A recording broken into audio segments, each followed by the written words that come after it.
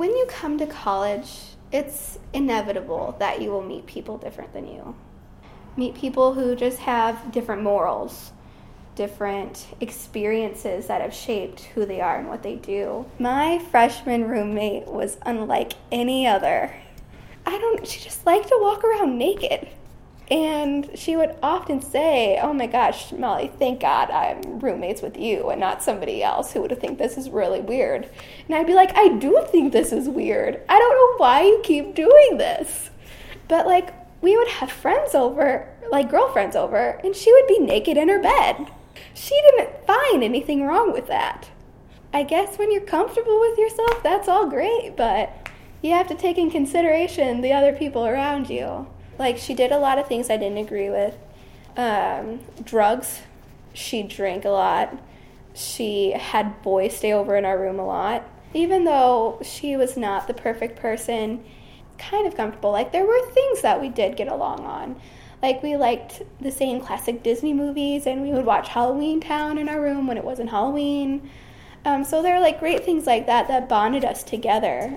There was a time that she thought that she might be pregnant, and she opened up, and I was the only person she had told. She had made an appointment to go find out if it was true, if it was actually happening, and she wanted me to go with her, and of course I was going to go with her. She was my roommate. There is a certain bond there with your freshman roommate.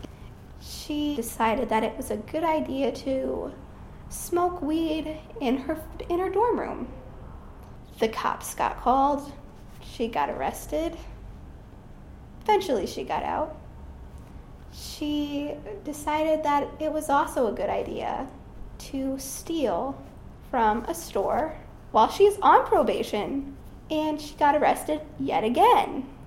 She was in jail through finals week, but her mother pulled her from school, decided she wasn't going to pay for her daughter to mess around here at a very expensive university. Actually, really a shame, because she was really smart when she applied herself. It's just that took the back seat to being young and careless and partying. Mm-hmm. She was almost self-destructive in a way, because she was smart enough to know better, but she did it anyway. Through my freshman roommate, I realized that I did not want to be one of those crazy college girls. Through her, I realized that. In a way, you have to embrace the differences, because it, for one, helps you realize who you are and who you're not, who you don't want to be, or who you do want to be. Because when you come to college, there is still a lot of learning to do about yourself.